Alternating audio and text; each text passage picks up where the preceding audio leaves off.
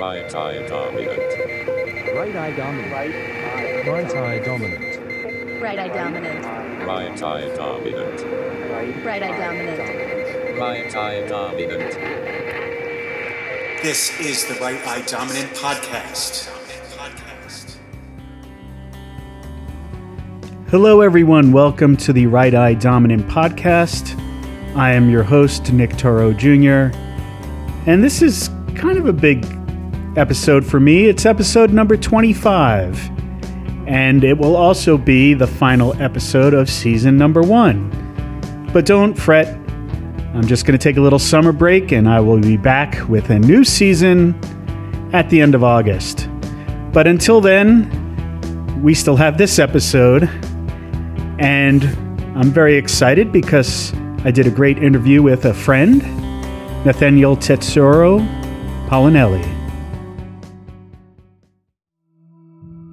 Nathaniel is a local photographer, and by local I mean based here in Albuquerque, New Mexico, where I have chosen to live. And the reason why I interviewed Nathaniel now is because he just had a one-man show open in the downtown art gallery contemporary art space 516 Arts. And I would encourage everyone to go down and see the show. All of the photos are taken in and around downtown Albuquerque, and they all feature Nathaniel's signature style of street photography and street portraiture. And I think that talking to Nathaniel was just a really nice treat. We are friends, but it was really cool just to hang out and talk photography, and also to ask him questions about his life and his work, which I didn't really know much about before this conversation. So I'm just going to jump into the interview now. We just kind of cover a lot of ground and had a really good time talking to Nathaniel. So without further ado, here's my interview with Nathaniel Tetsuro Paolinelli. My first question was just going to be, where were you born, where you grew up? So you could just talk a little bit about growing up in Albuquerque if you want to start. Yeah, well, I was born in California, but I've grown up in Albuquerque my entire life. So you where in California were you born? Santa Cruz. Santa Cruz. All right. Right on the ocean.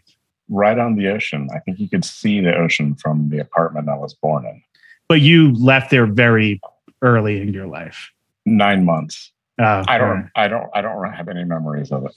You did. And then from there to Albuquerque. Straight to Albuquerque, never left. What brought your family here? I'm not sure. I think they're just kind of escaping California. They're weird hippies living in Santa Cruz. And they loaded up a VW bus with me and the cat and came out to Albuquerque. So you're not an only child, though, right? No, I do have a brother. But he's young. He's younger. He's younger. Okay. So it's just you and the cat in the van with your folks. Yeah. Mm-hmm. And so, yeah, because I think at that time, New Mexico is still a destination. I mean, not that it's not now, but a destination for hippie, staying off the grid kind of mentality that maybe was attractive to your parents. I think so. I'm not really sure what brought them out here, actually. Maybe there's a dark right. secret. You never know. You never know. So what got you into photography? And I genuinely am curious about this because I don't think I know. Well, as a kid, I always kind of liked cameras and I took snapshots, but I wasn't really into photography. They were just things that were around there. I think what got me into photography was the iPhone and having apps on there and the ability to do some editing. And that's really what got me into taking pictures. And from there, obviously, I needed to get a better camera, and it kind of snowballed from that. But that's really what got me into taking pictures was getting a phone with a good camera on it. Interesting. Like how early in the iPhone line was this? The second one, the wow. 3G. Okay. I waited in line 10 hours to buy it. Nice. Was photography on your mind when you were planning on getting, or that was sort of like after you got it, you're like, oh, holy shit, now I can do all this stuff? No, not at all. It wasn't really the photography part. It was the apps that you could edit photos with. Yeah. And I liked that because I was a graphic designer. And so I just started using the camera to take pictures of people and edit them with the apps for fun. Right. And yeah. What apps were you, do you remember which ones first sucked you in? I feel like one I really liked was Snapseed, maybe. But Yeah. I don't even know. I don't know if that was around back then, to be honest. I'm sure there was some more basic version because the apps are pretty bad in whatever that was, the iPhone 3G era. Yeah. Was that like 2007? 11. Oh, yeah. 8, 9. I don't know, actually. Yeah. Something like that. I was a late adapter. I didn't get an iPhone until I think a 4. I remember Hipstamatic was kind of the thing that really got me for the first time. I ordered a pack of Hipstamatic prints years ago. Little 4-inch squares that you can order through the app. Yeah, I think you were the only one who did that. They looked a lot worse than you would imagine. Just the paper, the kind of print quality, everything, the resolution was all garbage. But I did it.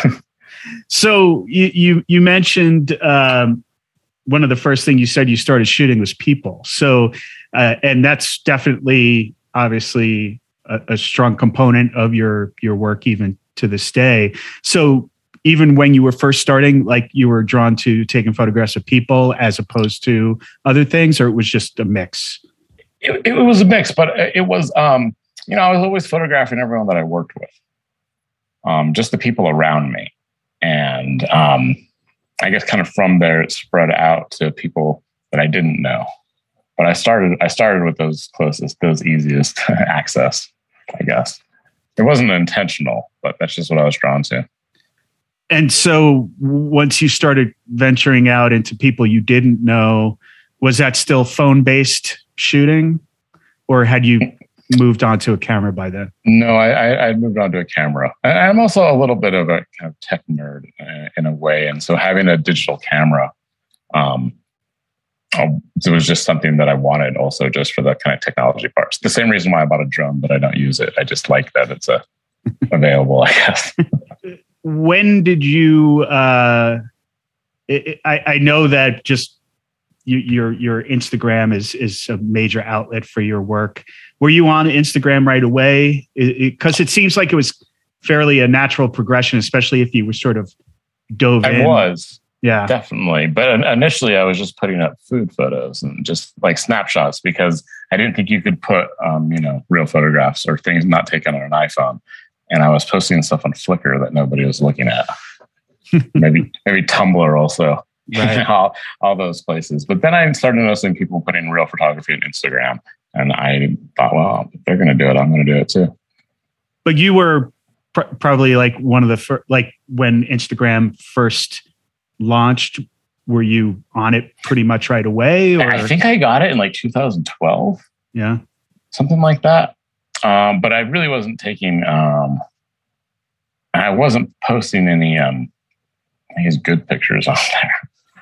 So it sounds like you were maybe using it more for like the social aspect of it. Yeah, it was more toys. I was using a lot of like weird apps with filters just to mess with things, just for fun, because it wasn't. I guess it wasn't serious.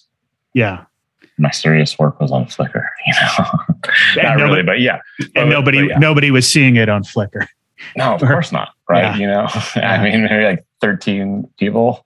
Right. I don't know. Yeah. Right.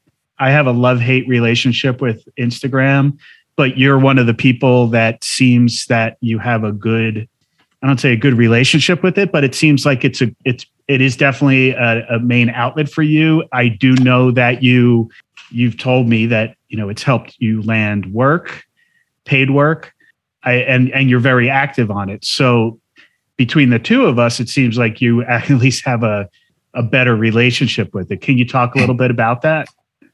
Yeah, I mean, I don't know if I have a good relationship with it, but it is helpful for me.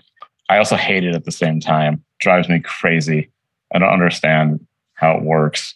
But it's been a good outlet for me because really I don't know where else anybody would see my photos today. So that's where I put my pictures. Maybe it's not my most curated spot for my photos. My website probably is better, but I still like Instagram. I like the connection that I make with people on there too. I've met a lot of great people through Instagram in real life. Mm-hmm.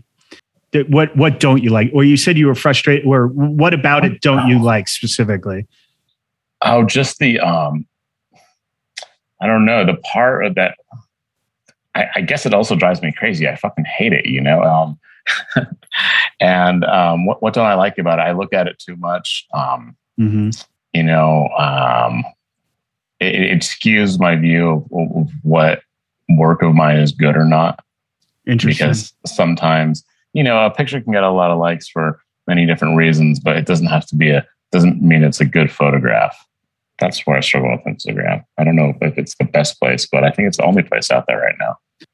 You can be swayed by response to a photograph and either be pleasantly surprised of like, oh, that really was embraced more than I expected it to be. Or you could be maybe more invested in a particular image and then be like, you know, maybe it didn't. Nobody likes it. Nobody likes it. But which kind of leads me to, like you said, you referred to like, well, what's a good photograph? Like for you, and not when you're shooting, but afterwards, like how do you define for you what is a good photograph? That's a good question. That's a hard one for me too, because sometimes I'm so attached to the subject or the interaction I had with them that I just want that photograph to be good. I'll put it out there and maybe it's not. But what usually, you know, I guess sometimes I can tell if I have a good photo. And, you know, I know that this one is a good photo. It's hard to tell.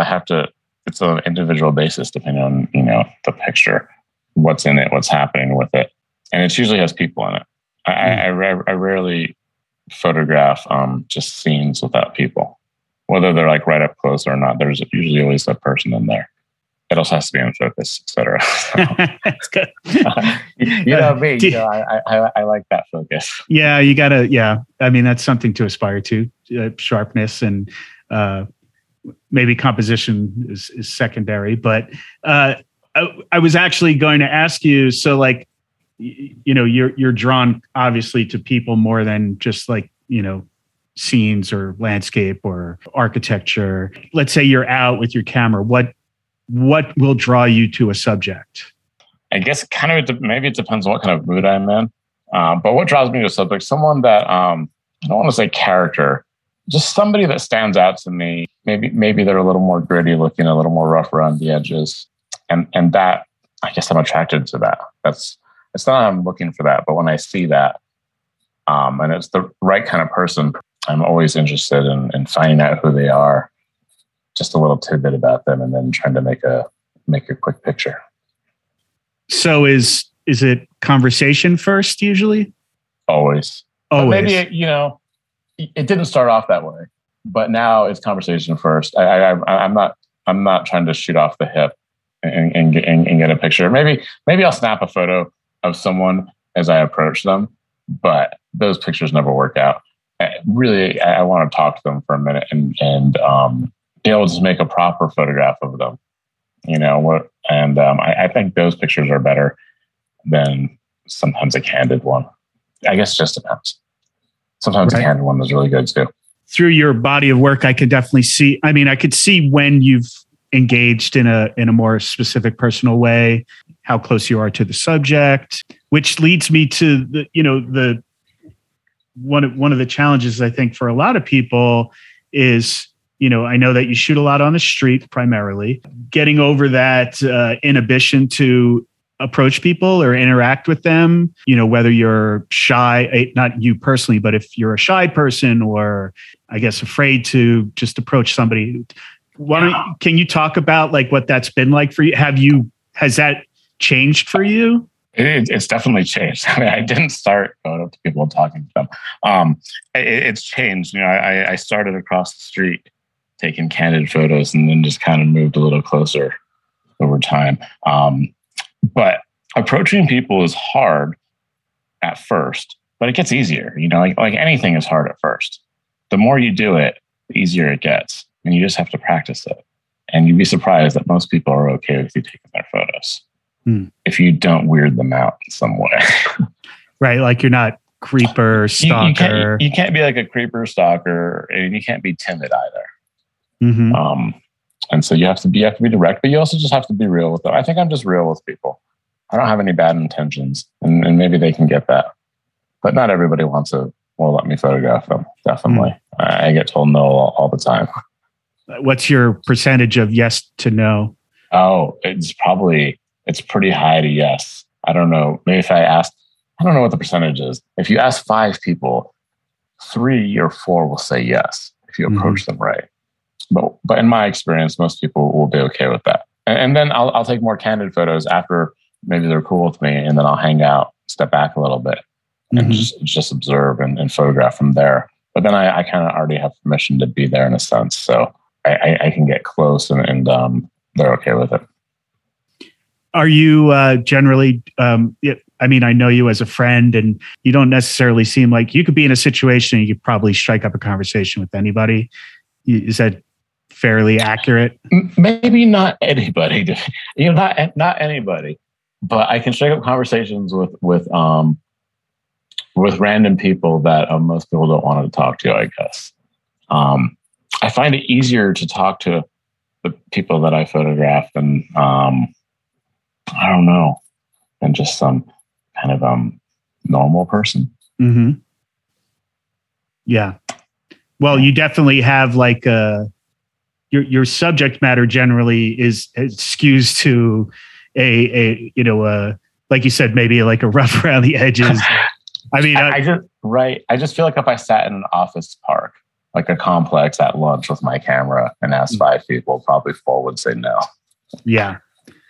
Right. But if I was at a bus stop, I could get 3 of them to say yes. That's a reflection on you and your appearance, personality, you think? Probably all of it. Yeah. I don't know. Yeah. That has to do with it. I can't go everywhere, but I can go some places. Right. Well, and you could probably go places maybe that some other people can't go. Right. Yeah, so definitely. Because it seems to me one of the, as a viewer, one of the appeals of your work is that you do. It's like you've gained access to people or places that not everybody would gain access to. Yeah, I'm not. I like that. I like being around that. I grew up all around that, and that's exciting to me. I feel comfortable there, and I just like being in those kind of environments. It gives me creative energy. Yeah, I would be very bored if I was just shooting like corporate headshots all day long. Yeah, I don't see you doing that. I'm doing 6 of them in a couple of weeks. Well, you're being you're being paid for that. But if I like being out there on the street with my camera and meeting random people or running into people that I've seen before. I get satisfaction out of doing that, and I really like doing it here in Albuquerque. It's I know everywhere that I go, and I like that. Yeah, I was going to ask you about that. There's actually a couple of questions that kind of spin off of that. One is, when you're out now, do generally people know who you are? I mean, it seems like your work is visible enough that and that you sort of shoot in similar environments where, like, are you sort of just part of the scene now, or like do people like, hey, there's Nathaniel with his camera again? Or yeah, I mean, sometimes yes. I think I've been out enough the last couple of years that people do recognize me out there with my camera. How about reaction to when people show up on your Instagram feed, like, their photos?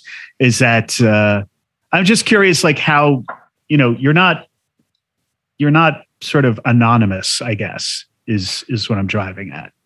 Or do you feel that? Am I anonymous? I guess not when I'm maybe downtown photographing, because I'm there pretty regularly.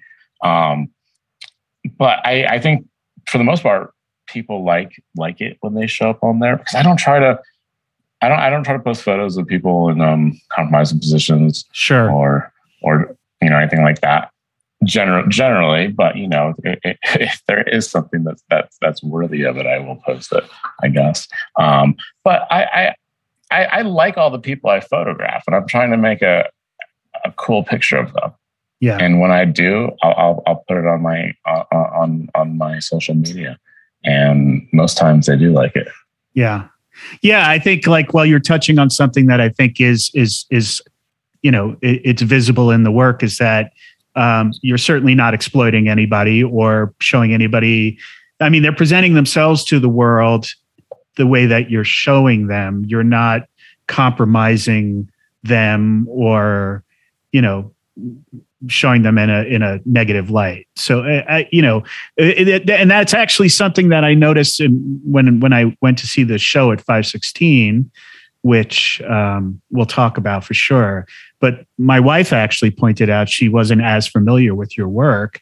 And she's like, there's so much joy in these photos. And that may have been a sort of a curatorial slant of those photos. But I think in general, that's an interesting, to me, that was an interesting, I didn't consider that in your body of work, but there is that. What do you think that is accurate?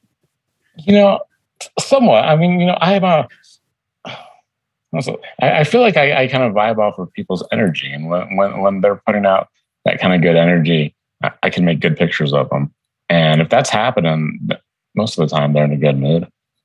You ever get into situations where someone's not in a good mood and you're dealing with?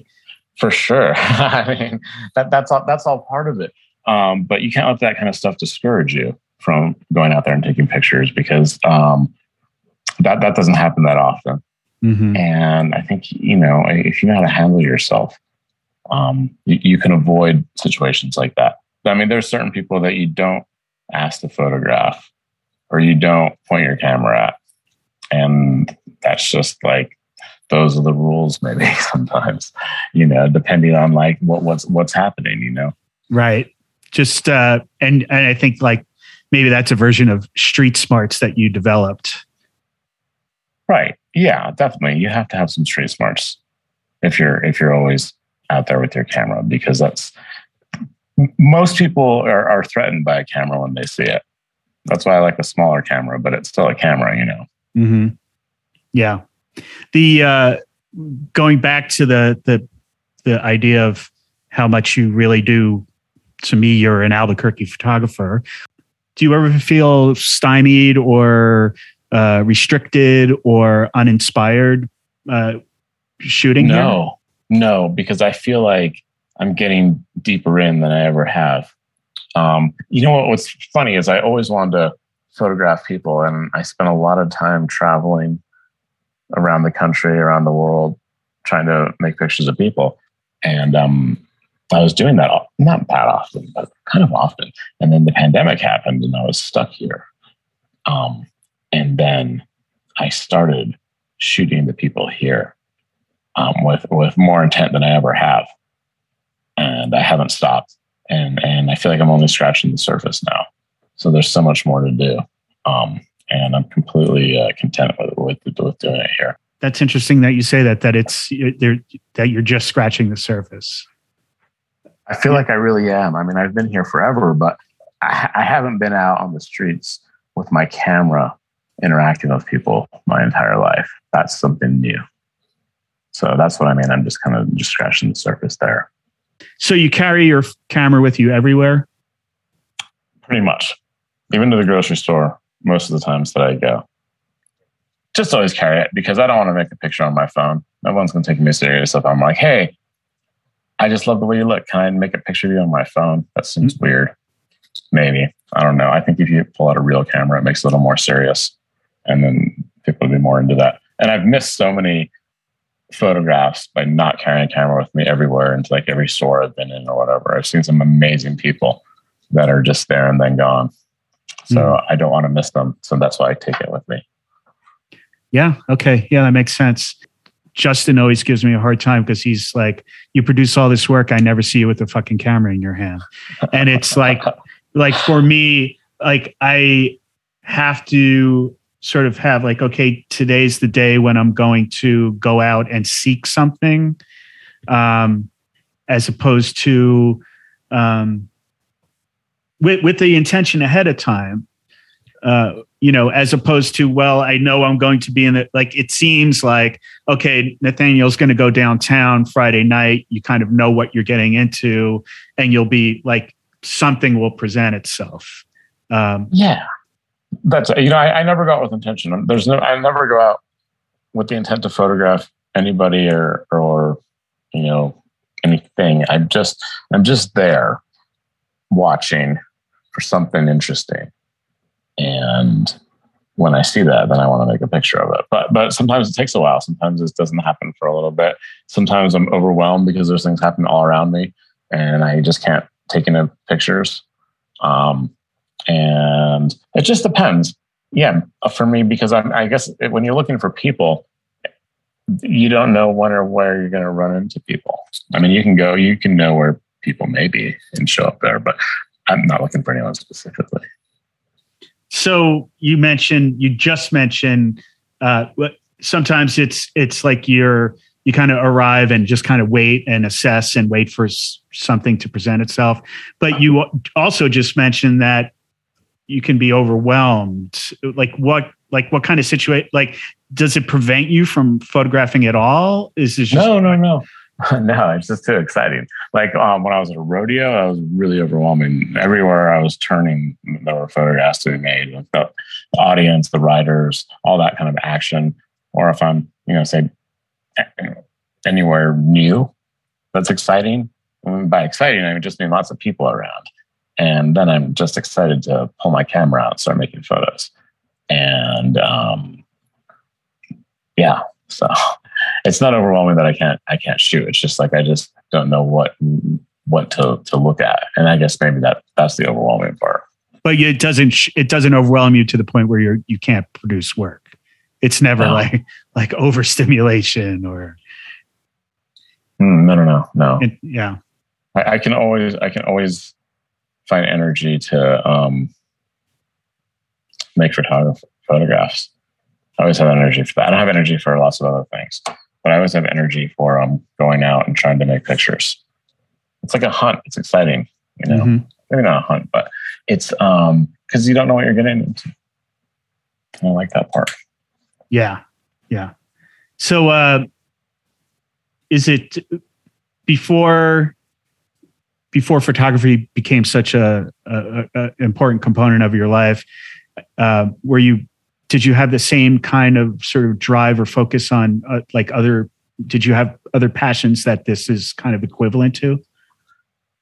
I was really passionate about graphic design, about typography and kerning, lighting, that kind of stuff.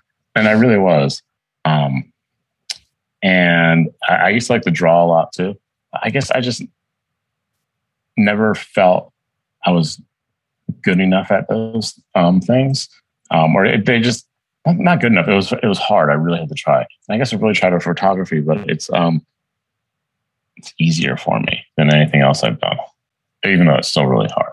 I mean, there's nothing easy about it. But for me, it's like I can see a picture and I can make it happen. When I was a designer, I could see a logo in my head, but could I like translate that out in Illustrator and make it look as cool as I wanted? Not every time, but with a photograph, I can see it and I can make it look cooler than I thought it was going to be. And I like that. Do you ever consider other platforms for your work? Like, I know, like I'm a psychotically dedicated self-publisher, and we've talked offline about you publishing like a book or whatever. But it seems even the idea, honestly, it seems like the idea of it is like, your reaction has been like, well, how do I make my choice of like, is the sort of the working methods you have right now sort of optimal for you, or do you consider other outlets for your work? No, I would love other outlets. I would love to make some type of book, or something, or print more of my work, that kind of stuff. I just don't want it to live, on the internet. And those are things I want to do. And maybe I need to work with an editor and to kind of select some images. In the last 12 months, I think I shot like 30,000 pictures. And it's hard to look through that and pick out good ones because that's overwhelming for me. That's when I get overwhelmed and I stop. It's not, I never get overwhelmed making the photographs. I get overwhelmed looking at all the stuff that I shoot, and then I just can't decide anymore because there's just too many of them. That's what stops me.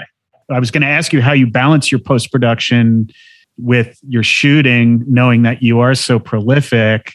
And I think you just touched on it, but clearly your post-production is an integral part of your image making. Yeah, it definitely is. I feel like that's half of it for me. I get a lot of satisfaction in editing my photo. I don't spend a lot of time doing it. I'm pretty fast, just a couple minutes per picture at the most. But I really feel like I put my flavor on them, after the fact sometimes. Do you have a preference for black and white over color, or how do you make that decision? That's tough. Some pictures look better on black and white. But then sometimes I'm like, maybe this should be black and white. If I'm trying to do a series of them, I'll make a color one that probably is better in color, black and white, just cause. But I like the black and white look. There's something very appealing to me about that, and that's why I do it a lot. When you shoot, do you foresee whether something's going to work as black and white or color? Never. One time I tried shooting in black and white, in JPEGs in the camera so I could see what it looked like. But what happened is it just bothered me too much that it was all black and white. Just looking through the screen that way. I see everything in color, and then I decided afterwards if it's going to be black and white, and I think that works better for me. Okay, fair enough. So we were talking about selecting your work and whether you needed an editor for a possible book project, but the show of yours that's up right now down at 516 Arts. Tell me about how you ended up getting this exhibit, just sort of like what the process was like. Well, honestly, the process was it just appeared in my email one day. Suzanne, the director, contacted me and asked me if I was interested in doing a solo show. And I said, yes, definitely interested. And it just went from there. It ended up happening pretty fast. And this was the first time I've ever done anything in an official gallery. And I liked it. It was new. It was different. It was a little scary, but it was an enjoyable process overall. And as far as selecting images for the show, what was that process like? That was tough. I'd recently kind of shown some images prior to this, and so I had a little kind of folder of selects, and I worked from those, and there was a little back and forth about what we were going to show in there, and so primarily it's just pictures that are taken in the kind of downtown area, which is not I take photos everywhere, but the show there is mostly photos that are all pretty much taken on Central. You worked with the someone curated the work for you. Yes, I did work with the curator, Daniel Ulubati. And he really helped out picking the images. He was instrumental in making sure everything got framed and hung properly. And he did a great job with that. So how has the response to the show been? I don't really know, to be honest, Nick. I think it's been positive. It was such it seemed to go by so fast. I think overall people liked it though. And maybe it's too early to ask this question, but people who appear in your photos in that show? Have you heard from anybody or friends of theirs, or, kind of seeing themselves on a gallery wall now? I haven't personally heard from anybody that's been there, but I'm sure some of them have seen that. I mean, I don't know if I don't believe that anybody knows in any of the photographs came to the show. But they may have seen something in one of my stories. Interesting. Yeah. Cause, I'd be curious just to kind of see what that, I mean, and again, I think it's kind of goes back to my question earlier about like what platform you're sharing on. I think there's obviously an immediacy and, lack of a better term, this maybe isn't an accurate term, but a democratic distribution on Instagram where, someone will more likely see a photo of themselves there than they would on in a frame on a gallery wall. Oh, there's 100% chance of that. There's a much bigger chance for someone to see themselves on social media than they would on a gallery wall. Do you ever have anyone on, take my picture off of your feed? Every now and then. Let me see. Only once, actually. Only once, and it wasn't even their picture. But yeah, only one time. I didn't do it. I don't put up any pictures that I feel are bad. So it's like, or like you said earlier, somebody in a compromised position, or right, and because I have those photos, but I don't share them. Yeah, right. Yeah, so you have you have parameters that you're adhering to, which again I think is speaks to something we were talking about earlier. It's like you're not being opportunistic or using your subject matter to sort of... No, not at all. Because I really do love these people that I'm taking pictures of. Maybe only for 30 seconds at a time or whatever, but I do. I'm into them. I'm excited about them. I don't want to make them look bad, and I want to take a picture that they appreciate too. I don't have any bad intentions, and I'm not opportunistic like that. And I don't want to push somebody out of the way to get a picture, because that's not why I'm there. Before I even ever picked up a camera, I was always been interested in people, always. And I'm always not staring, but I'm just observing. I've always been observing people my entire life, and having a camera now allows me to that fulfills my fantasy of just watching these people, and then I get to do something about it by making their picture, and that's why I do it. Is there an appeal to sort of immersing yourself in a subcultural sort of environment? I guess for me there is. Yeah, for me there is.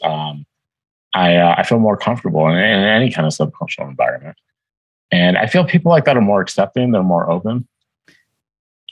Where do you think that comes from for you personally? I guess I've never been part of the kind of status quo. I guess I always felt like I was kind of on the outside of everything, and so kind of being an outsider allows me to hang out with other outsiders from all kinds of different places. Because I don't know, not that I get them, but maybe I do get them. I do get them a little bit. So that's maybe the draw. That's maybe the draw. Maybe that's why I'm more comfortable there. I think that shows in your work, because your pictures don't look like you're an outsider in those environments. It's like you wouldn't get the kind of photos you're getting. Because I think I feel comfortable there, and the people that I'm photographing are comfortable with me being there. That's the only way you can make pictures like that. You have to be hanging out with those people, and in a good way, and not in a way that you're just there to make pictures of them because they have face tattoos or something. Because a lot of people will do that. For sure. Yeah. Yeah.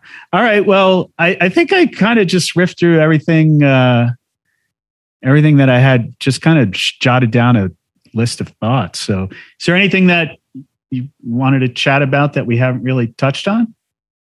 I just wanted to thank you for having me on here. This was a real honor and surprise. And I'm just also excited about the podcast. since I do know you personally. I think it's an awesome thing you're doing. I've listened to every single one of them since it started. And I always listen to photography podcasts, and then to know someone that's making one now, it's great. So congratulations. All right. Well, thank you. All right. Well, Nathaniel, thank you so much for taking time to chat with me and talk about your work. And I'll see you on Tuesday night. All right, man. Take care, Nick.